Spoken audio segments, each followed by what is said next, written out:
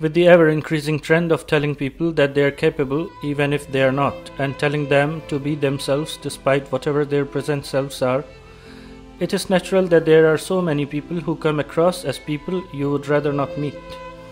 People who feel entitled to everything, who feel that they are a gift of God to this society, but when you look at them closely and fixedly, you realize that they either serve no purpose at all, or they serve some petty purpose like everyone else around them.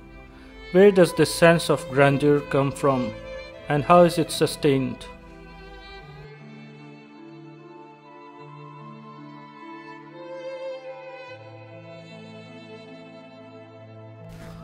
Well, this is what we loosely call a superiority complex.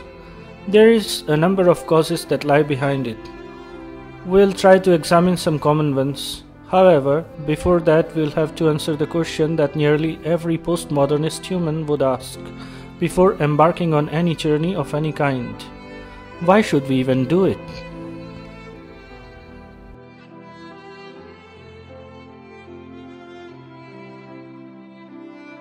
We must curb our sense of superiority because it keeps us from achieving the true purpose of our life. What is the true purpose of our life? It is to improve and care for ourselves. But isn't the true purpose of life supposed to be something greater than our own selves? Well, no, certainly not.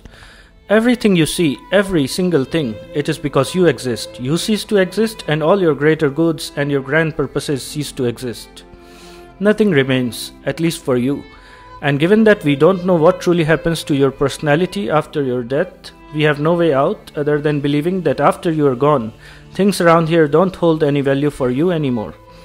So all those things that you fought for and fought against are very important, but only as long as you are there. With you gone, all value attached to things around you is gone. Therefore, we can conclude that the most important thing that you have is your own self. It is your kaleidoscope through which you see the world, and the view depends on the quality of the kaleidoscope. And most of our complexes, phobias, manias, etc. are dust particles on the kaleidoscope lens. They hinder your view. That said, now we see how to clean one of the most common types of dust, the sense of superiority over others.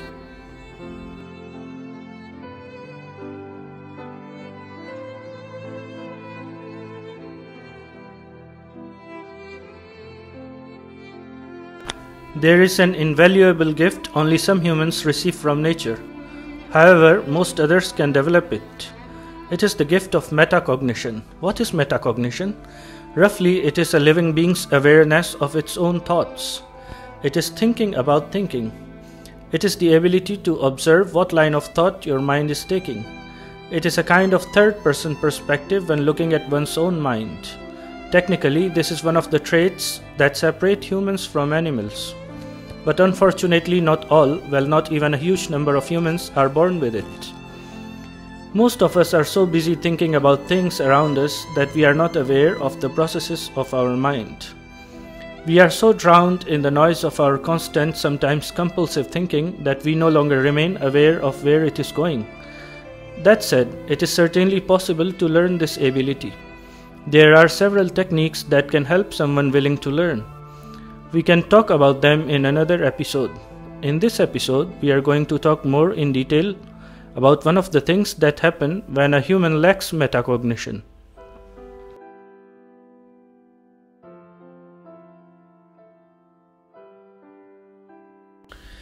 Not being aware of the direction of your thinking can be likened to not being able to see a map on a new road.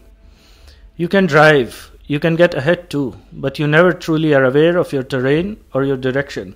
In some people, this results in the firm belief that they are on the right track. As there is no way for them to find out the veracity of their belief, they keep moving ahead. They even cancel what others think is a substantial evidence of their path being wrong. If they have other passengers in their car who believe in their claims, it gets even worse for them. They never stop to check directions.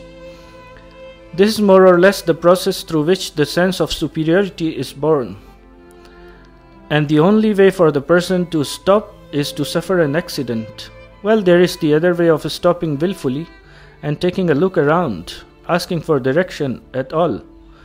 But the speed is addictive, and the thought of stopping frustrating.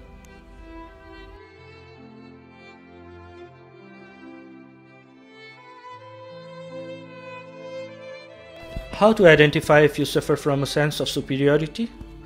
There are some questions you can ask yourself, and if the answer is yes, you need to pause and look at yourself soon.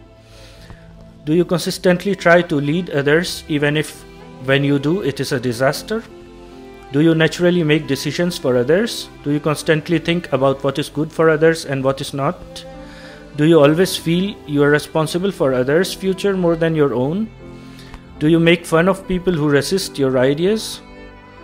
Is it hard for you to learn things from others? Do you quickly take yours or others' attention to things that you are good at when someone else proves that he or she is better than you at something?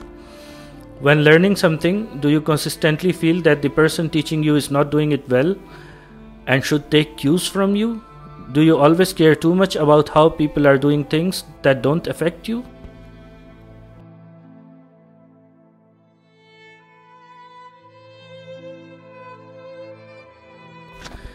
If the answer to even a few of the questions above is yes, then my friend, you have lost your way. You have developed a sense of superiority. It is generally developed either as a defense mechanism when at a young age one is surrounded by people who belittle others all the time, or the opposite, when you are surrounded by people who praise you a lot for little things. The second scenario generally occurs in rural or smaller communities, where even a little talent at something is taken as a huge gift by the little group of people.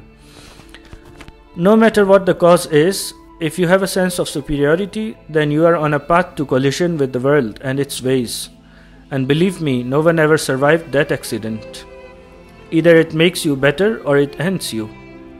That is why my advice to you is develop metacognition. We shall soon talk about how.